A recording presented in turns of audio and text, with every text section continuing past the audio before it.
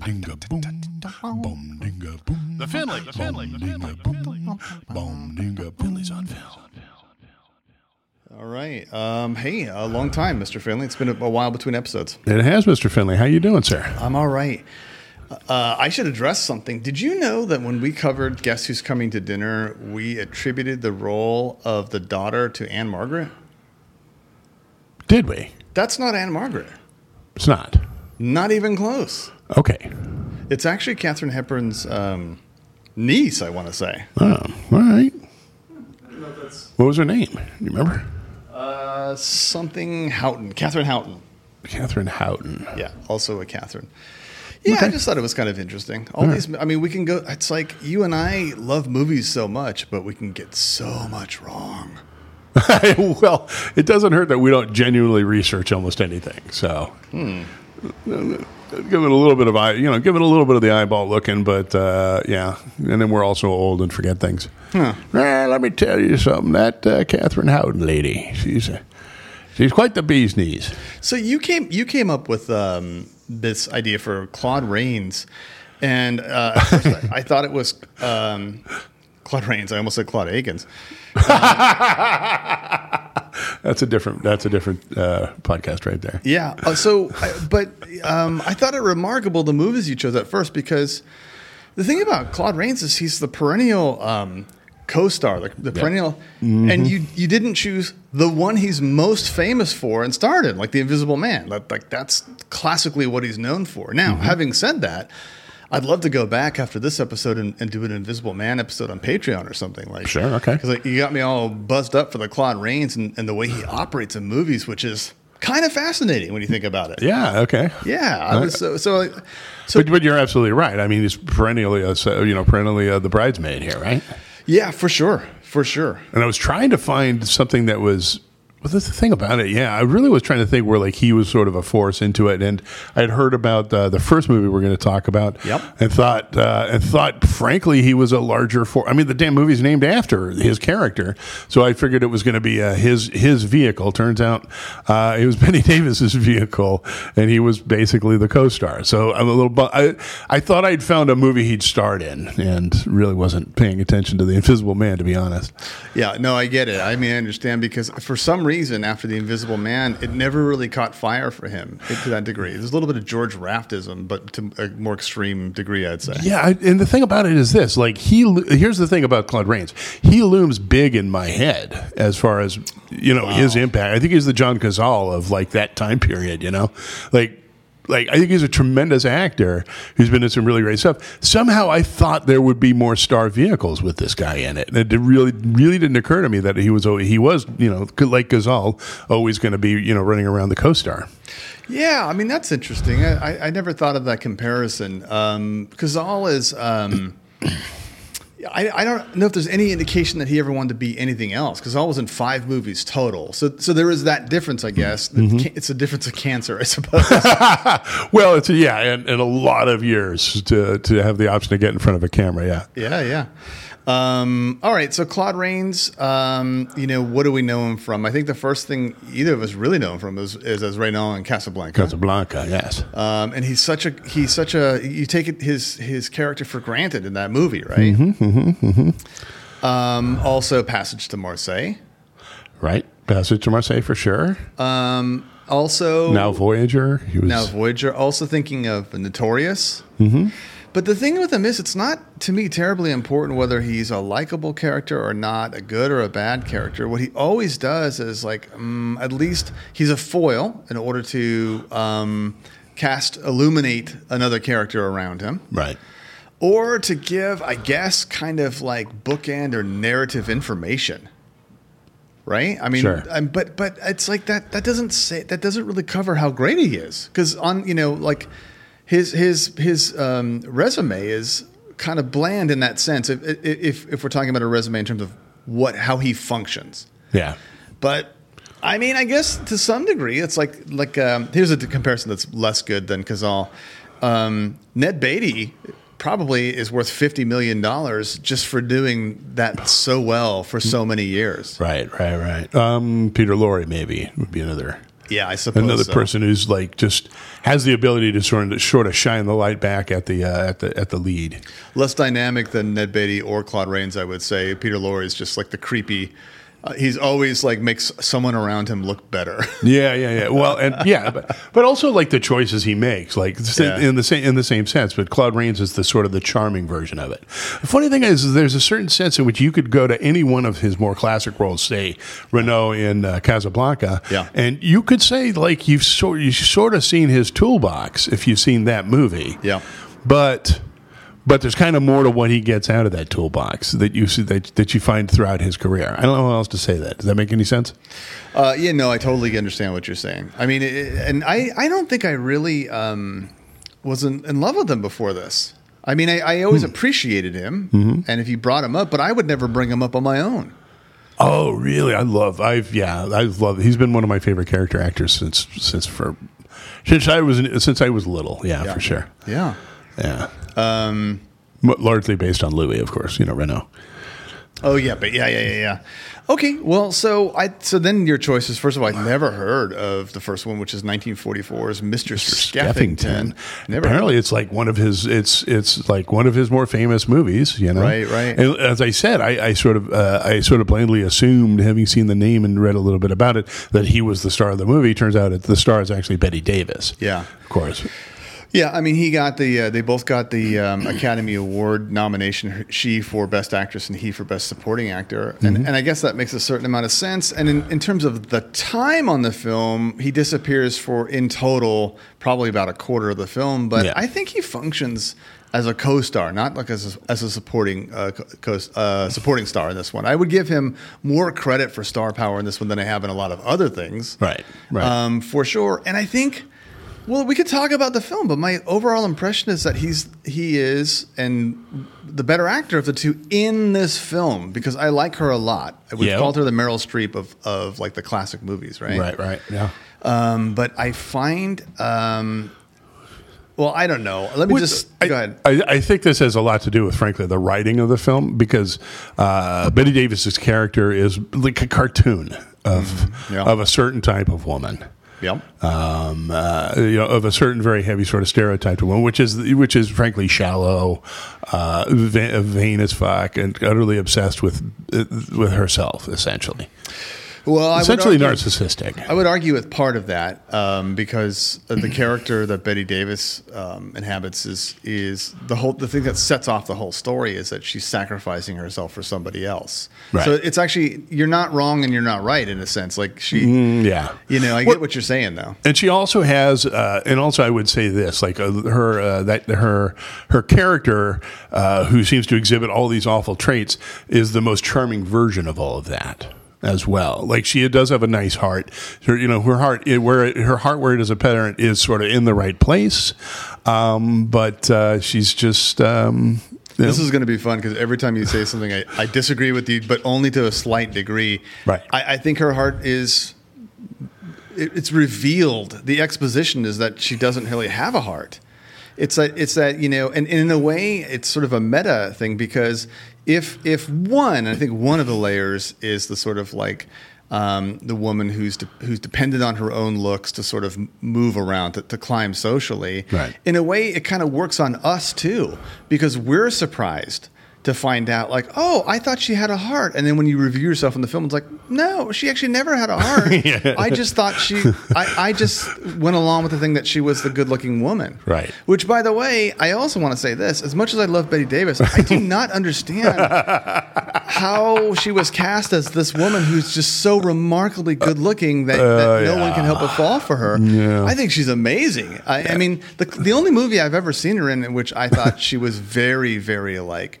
I had the hots for, I guess, would be Petrified Forest. Oh, I thought you were going to say Whatever Happened to Baby Jane. Well, that too. I guess a different one. But let me just start from the end here. By the way, I have to agree 100%. I do it just before you get going on that. I just it's like, come on, they couldn't have done any better than this. Like, it's ridiculous. Marlene Dietrich, where is she? I was thinking of Jean Tierney or Hedy Lamarr. Oh, Hedley. Or Hedley Lamarr. Hedley. But maybe they just didn't have the acting chops. But that's the other problem too, is that I don't know whether she acted well in this or not, because there's a lot of problems with the film. Actually, let me start here. Let me start from the end. I love this movie. Okay. And I can't really convince myself as to why I love this movie. It's of the Home from the Hill melodrama quality about it. And it's like, because really the direction is only functional. I can't really see anything amazing about the direction. The story is a good one if you like the kind of story I tend to like, and I think you do too, and that's like naturalist writers of the Theodore Dreiser type, like the epic sort of social Yeah, this really is a Dreiser, isn't it? Yeah, it really is. But things, I mean, and it could be a function of HD now, watching something from 1944. As they age, the makeup is ridiculous. I mean, it's like, is that duct tape on that wig? I can't quite figure it out. Right. She decides to take this approach where it's like she sounds like Billy Burke from The Wizard of Oz in her delivery of everything. So you don't really get the impression. I almost had to look past her voice in the beginning to sort of figure out why that high pitched, Cupid doll voice. Mm-hmm. It's only grating. And so in a weird way, even though he's the lesser star, Claude Rains for a long time in this film sort of pulls everything together. That's almost not going to work for me, and somehow does. Yeah, well, like I said, I think my take on her character is that, again, it's a sort of a cartoonish version of a particular type of a woman. And you're right in that sense that Claude Rains grounds it. Like, there's actually a human being on screen for long periods of time, and it's him being, let's be honest, a little cartoonishly decent. That's kind of what his character is. I mean, I wonder if in a way what it speaks to in someone like you and I is that propensity for martyrdom in our own sense. Like, I kept throwing myself at this woman who kept treating me like shit. It's like everyone else in the world goes like, yeah, you're an idiot. But we're like, finally a film has captured what it's like. In my incel life over here.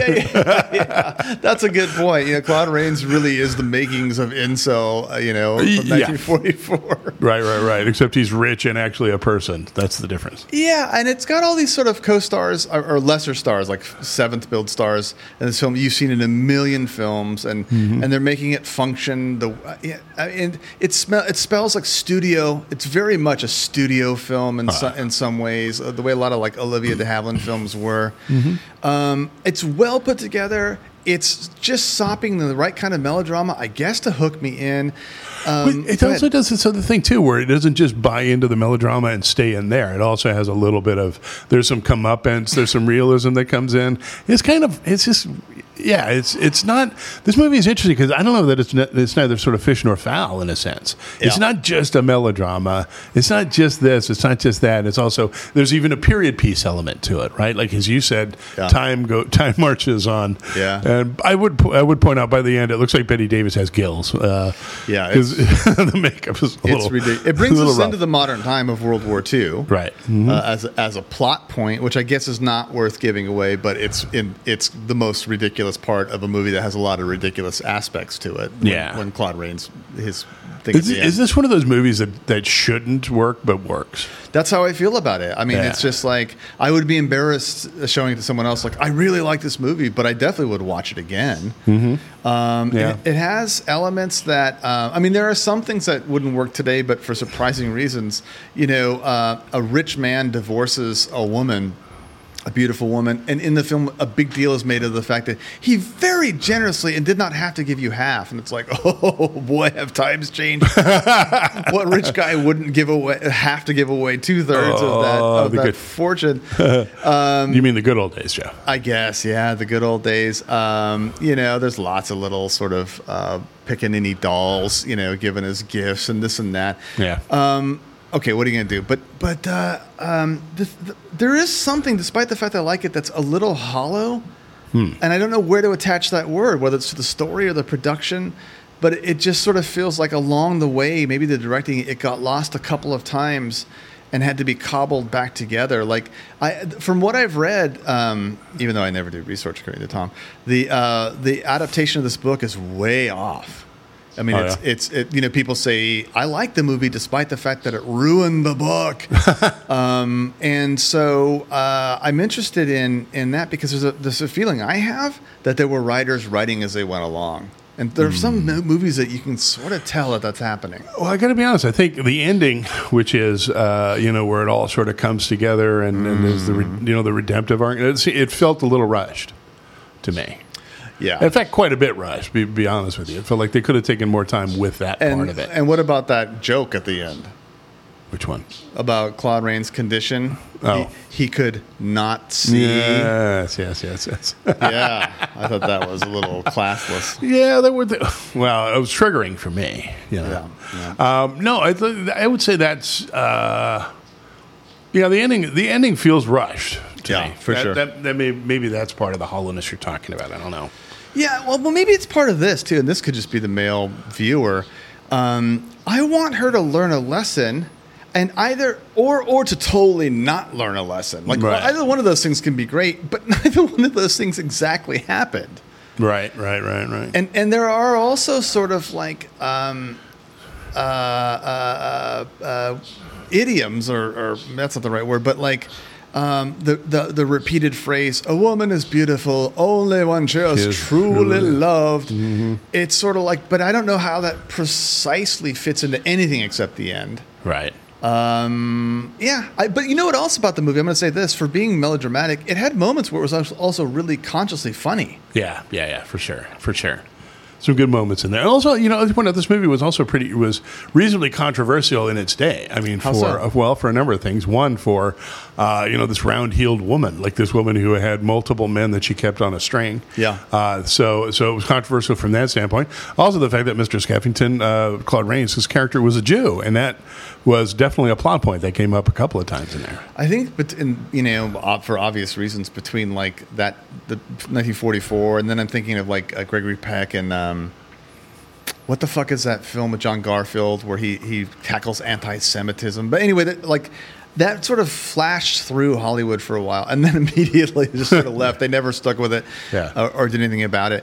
I thought like there were some good. The first half of the film had much better, what I would say, like almost like literary devices in motion. One of my favorite things is she's on a honeymoon with Mr. Skeffington, Claude Rains, and there's some sort of deal where there's like a mariachi band that will go up and play for any couple they can see is totally in love, and then they walk up to Bette Davis and Claude Rains, and the leader just shakes his head and they move on like, not these guys. And it's like, that's kind of cute, I guess. Right. I don't know what's the writing direction, but I would give it a set. In terms of my liking it, I'd give it an 8.5. In terms of what kind of movie I think it is, I'd probably give it a 6 or a 7. But it just sort of falls in that area. And I want to say the director directed a movie that's very much like that for me, and that is All Through the Night. Okay. He also directed, and I don't read, so this is just something I got intuitively, but he not only directed All Through the Night, but he was the guy who took over direction for Walter Huston in Across the Pacific. Oh, far out. Okay. Yeah, a little trivia. Nice. Yeah. Well played. Although I can't remember the guy's name, so I kind of air out of the tire on that one. But right. Look it up, folks. It's the part where you like cruised over a Wikipedia page. It's fine. Yeah, no, I got it from IMDb, which is just as worthless, I guess. Oh, sorry, you're redeemed, buddy. Yeah, totally, it's worthless. But okay, so yeah, I would give it a. Oh, it's long. It is a little bit long. Yeah, I can't disagree with you. I would sort of fall into the same category. Yeah. It's a much more enjoyable movie than it has any right to be. Yeah. And it's a more enjoyable movie than it is a good movie. Oh, and so totally recommend. And from what I read on the back of a Cheerios box, the U.S. version is shorter than the European release for reasons I can't quite fathom. It wouldn't. I mean, I would assume immediately be something with the Jewish, but it didn't really. That doesn't figure in that equation somehow. Anyway, on to our next film. All right, continuing on the Claude Rains thing. Let me go really quickly. I just want to ask you this right up top. The next film, did you like it? You? I mean, yeah, I liked it. Okay. I have like a tepid because I think it's like the night. It's 1960, right? 1960, yeah. Yeah, the 1960s, the Lost World. Mm-hmm. It is. I think it's like basically 1960s version of a Marvel movie. Well, I mean, probably traceable is how much Spielberg took, obviously, The Lost World itself, but also like I would say Indiana Jones, like the second one, The Temple of Doom. It has a lot of that sort of quality about it. Right. No. It's Irwin Allen, and it's sort of weird because this was his practice material. Irwin Allen did those again. I just know this from DNA. Irwin Allen, I'll never give up, is the guy who did the Poseidon Adventure and did the Towering Inferno. So like he came into movies that I think are actually pretty good for their genre, and I guess he did it by. I mean, the problem here is that it's better than a Fred Sears movie, and the problem is that it's better than a Fred Sears movie. You know what I mean? Okay. Because you can't default to like a crazy puppet bird. So you can't like have fun in that way. You have to take it serious because it's taking itself more seriously. It's definitely taking itself very seriously. Yeah. But it's there are some things about these films where it's like. You gotta let some things go, but some things could easily be worked out that just aren't paid attention to in films like this that I can't quite wrap my head around. But anyway, so Claude Rains is again not really the star, but I would say he's more prominent because he's the most famous person in this film. Is he not? Yeah. Oh yeah, for sure. Yeah. And I like to point out, I think honestly the best actor in the entire movie too. Yeah. Well, a couple of the lizards were good, but it's an interesting like that. It's based on a Sir Arthur Conan Doyle book. It suffers from almost a lot of the cliches that science fiction out of the 50s and 60s suffers from. Yeah. A lot, specifically around the way women characters are portrayed. There's a woman character in this movie that is completely ridiculous. Two women characters who are ridiculous. Oh, yeah, well, yeah, for sure. But one of them's dressed in chiffon pink in the middle of the jungle. I don't think that's a gender thing because all the guys are wearing like white seersucker suits in the jungle too. So like it's kind of ridiculous all around. I had that thought too because it's like, this woman is supposed to go on this adventure in the Lost World, which we'll explain in a minute. And it's sort of like, oh, come on. She's in like silk pajamas in the middle of the night, grabbing a hunting gun. But it's like all the guys, except for Claude Rains, are kind of the same way. Yeah. They're all really weird stock characters. But I'm talking about like, this is just, to me, it's like, I don't understand it. Like they find a cave woman. We'll go back to this story. But they find like not a cave. Like the lost city of El Dorado / Dinosaur Land, they find a woman who's of whatever. An indigenous person. Okay. She's indigenous. Who has bangs? Yeah. I don't understand how that type of thing's overlooked. It's not a small detail. That's true. I mean, she might as well have a beehive. It doesn't make any sense to me. She does have, and that and a slinky outfit, of course. Yeah, all kind of preceding Raquel Welch and was it 1 billion BC? Barbarella. Well, no, you're thinking of Jane Fonda and Barbarella. Yeah, That's the future. Yeah, what is the name of that? I don't know. I've never seen it. So. Yeah.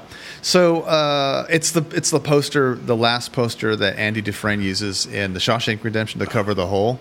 Right. Okay, so look, Claude Rains is having the most fun because in a way he's almost the most ridiculous, and yet almost the most believable simultaneously. Right. He's a cranky old eccentric. Not geology, zoology. Zoologist. Yeah.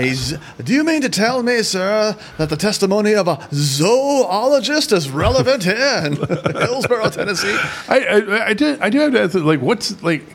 On a scale of brilliance, like where does a zoologist even come in on that? Like, I'm too dumb to know. How, like a brilliant physicist, I think that makes sense to me. A brilliant zoologist, I don't even know how that qualifies. I don't even know what a phyla is. I don't. I honestly, I have to look it up again. But he's bearded. It's red-haired. It's such a bad beard that it kind of looks like his beard. But that's an old trick. Do you remember Meathead from All in the Family? Yeah. That. He was completely bald. But they made his hair so awful so that people would say, well, that can't be a toupee. Nobody would wear that. That's how Norman Lear got around that. And I think that's what Claude Rains is doing in this. No. But it's in some ways, it starts the same way as Richard Attenborough in Jurassic Park. I mean, he doesn't... Claude Rains doesn't have a park full of dinosaurs, but he's found one and he needs funding for an expedition. Right. And I don't... And they laughed at him. They laughed at him, sir. The whole conference he initially attends. The whole conference he initially attends. Joseph just hit puberty. When it's time to change, you've got to rearrange. I don't really... it looked like half like Parliament. Like British Parliament, and like people were just shouting things out and joining forces. And is that how that happens? There's a reporter that's somehow in on the whole thing. But that's that ridiculousness of the group that arrives to go seek the lost world is so almost eclipsed by the two Mexicans, particularly one guides, and one of the Mexicans is coming for me. Either crazy, like minority fearful, or very boldly rapey.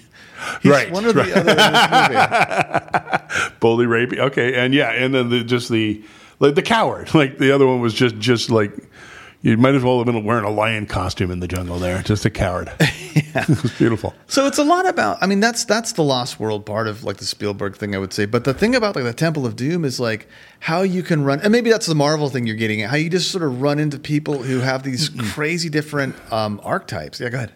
No, I was just talking about it, the Marvel, in the sense that it's not great movie making at all. It's the technology of the day being putting together something that you can eat popcorn and sit in front of. Yeah, I guess so. Basically. In fact, I thought that I had that very thought, not that very thought, but the thought while I was watching it of, well, we know people who were, let's say, young or teenagers in 1960, and I was thinking about, I really tried to imagine like going into the movie and watching this and.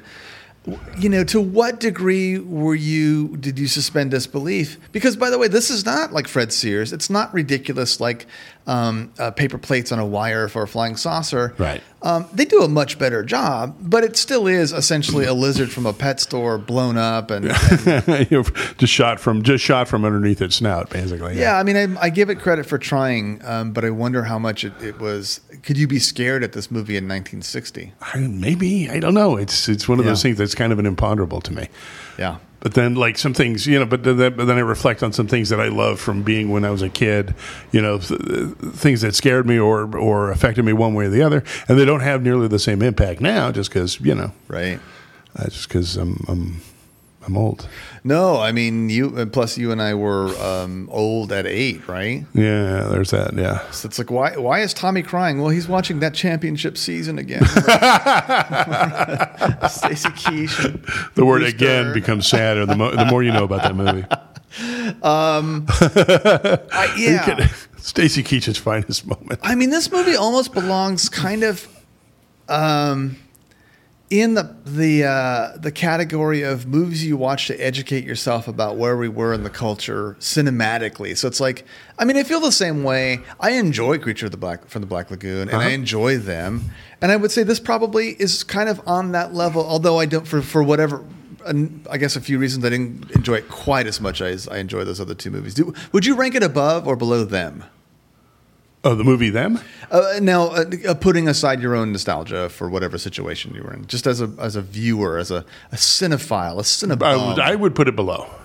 I would too. Yeah. Why? Well, so you take the movie Them is, first off, it's shorter and it's got its own point. It gets to that point. May I correct you, but for a good reason? They're both the same length. Really? Yeah, I think this one's 4 minutes longer or something. But it's kind of going every which way. And again, it's also based on a novel, so it's following a number of threads there, but it doesn't quite finish any of those out. All right, that makes sense. I think that's part of it. So there's a part of it that feels sort of like rushed and incomplete, and I think that's just the nature of that kind of movie. Yeah. Whereas take the movie Them, I think that that movie, like, it just holds together as a singular unit. It was written to do exactly what it did and get out of the park. Maybe I think that makes it a better movie. It feels like a more complete movie, put it that way. I think I might be saying the same thing, but here's how I would put it.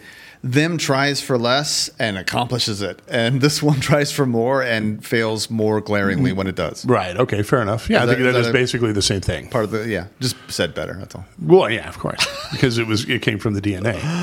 I never read anything about this, but I will say that So, and also it's sort of like Peter Lorre, let's say, in not just 20,000 Leagues Under the Sea, but also when he teamed up with Vincent Price in the 60s to do like a couple of like weirdo horror movies. The Black Cat. It's like you kind of got to go, Good for you. Good for you, Claude Rains. Oh yeah, Passionate and definitely. having Well, fun. definitely that particular parallel came to me at the time because it did remind me a lot of Peter Lorre and 20,000 Leagues Under the Sea because it's a lot of that. There's a lot of parallels there, quite frankly. 20,000 Leagues is a better movie, I would say, though.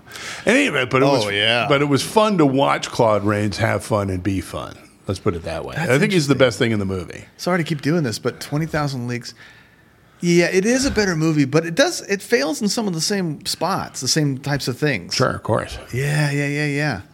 By the way, Kirk Douglas in it? Come on, dancing and singing. I saw. God damn it. Trumbo finally. Have you seen that? So what? Trumbo. Trumbo? No, not yet. It's very good. It's on Netflix. Okay. And whoever they got to play a young Kirk Douglas, sort of making his way as an actor and producer. All of the Spartacus connection. Trumbo did a really good job. Okay, I'll take a look. Yeah, there are some people who those biopics. It's interesting because some people are Steve, the guy who played Steve McQueen. Right. He's from Band of Brothers in Once Upon a Time in Hollywood. Mm-hmm. And then other times you're like, this guy looks nothing like him, but they're such a good actor, you sort of disappear into it. Anyway, I don't know why I mentioned that. Did you ever see Hitchcock? No. With I have what's not. his name? Anthony Hopkins. Anthony Hopkins. Here's the thing about it: is at the beginning you're watching it and you're like, he doesn't look at all. He doesn't look anything like Hitchcock. But as the movie progresses, he kind of does. His acting, his mannerisms, everything else just drives it to this point where you start just kind of it fucks with your mind. You got to give him a little breathing room to get there. It's pretty. Yeah, it's really kind of remarkable, I thought. Yeah, I was going to say the same thing for another movie I saw recently, Frost Nixon.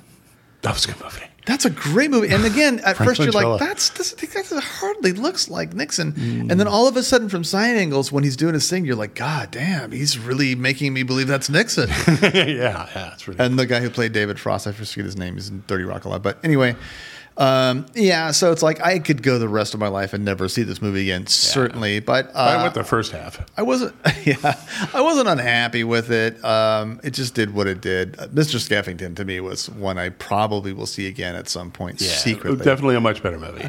Yeah, on my computer under the blankets where no one can see me. Oh wow! I mean, he's hot, but come on, Joe. Come on, baby. Go back to me, Joey. Yeah. Great. Well, listen, it's good to have you. By the way, this is a rare socially distanced live event, as you can maybe tell. By the sweat you hear coming off of it. We're outdoors in the sweet, sweet Fresno summer. And during the hottest week of the year. Yeah. Oh, is it? Yeah, it's pretty dry. Yeah. Everything is 109 this week, minimum. Yeah. Anyway. Okay. Well, great. I'm imagining situationally you don't have anything to promote, or do you? No, nothing really to promote. Go check out my website if you really want to look at Those are the best, man. That's kind of what this podcast is That's right. It's all about, because it's like we get nothing out of it except a chance to visit and talk about shitty old movies or good ones in some cases. Right, yeah, absolutely. All right. But yeah, drop us a line if you've got a question or something. I'm going to plug something. I've become a recent... well, let me just plug it. Polaris. It is... check it out. It is an organization that helps... God, I'm not saying this very well. It addresses slavery, essentially. Oh, okay. Which is still very prevalent in the world, weirdly. Right. Sure. So anyway, check it out, Polaris. All right. It sounds like a spy novel. I know. The name is, maybe it's intended to be that way, but it's sort of like, it does sound like some sort of sci-fi book written in 1967. It's like Polaris. Yeah. All right. Go check out Polaris, folks. Check out Polaris. All right, Tommy. Love you, buddy. Likewise, man. All right. Bye. Bye.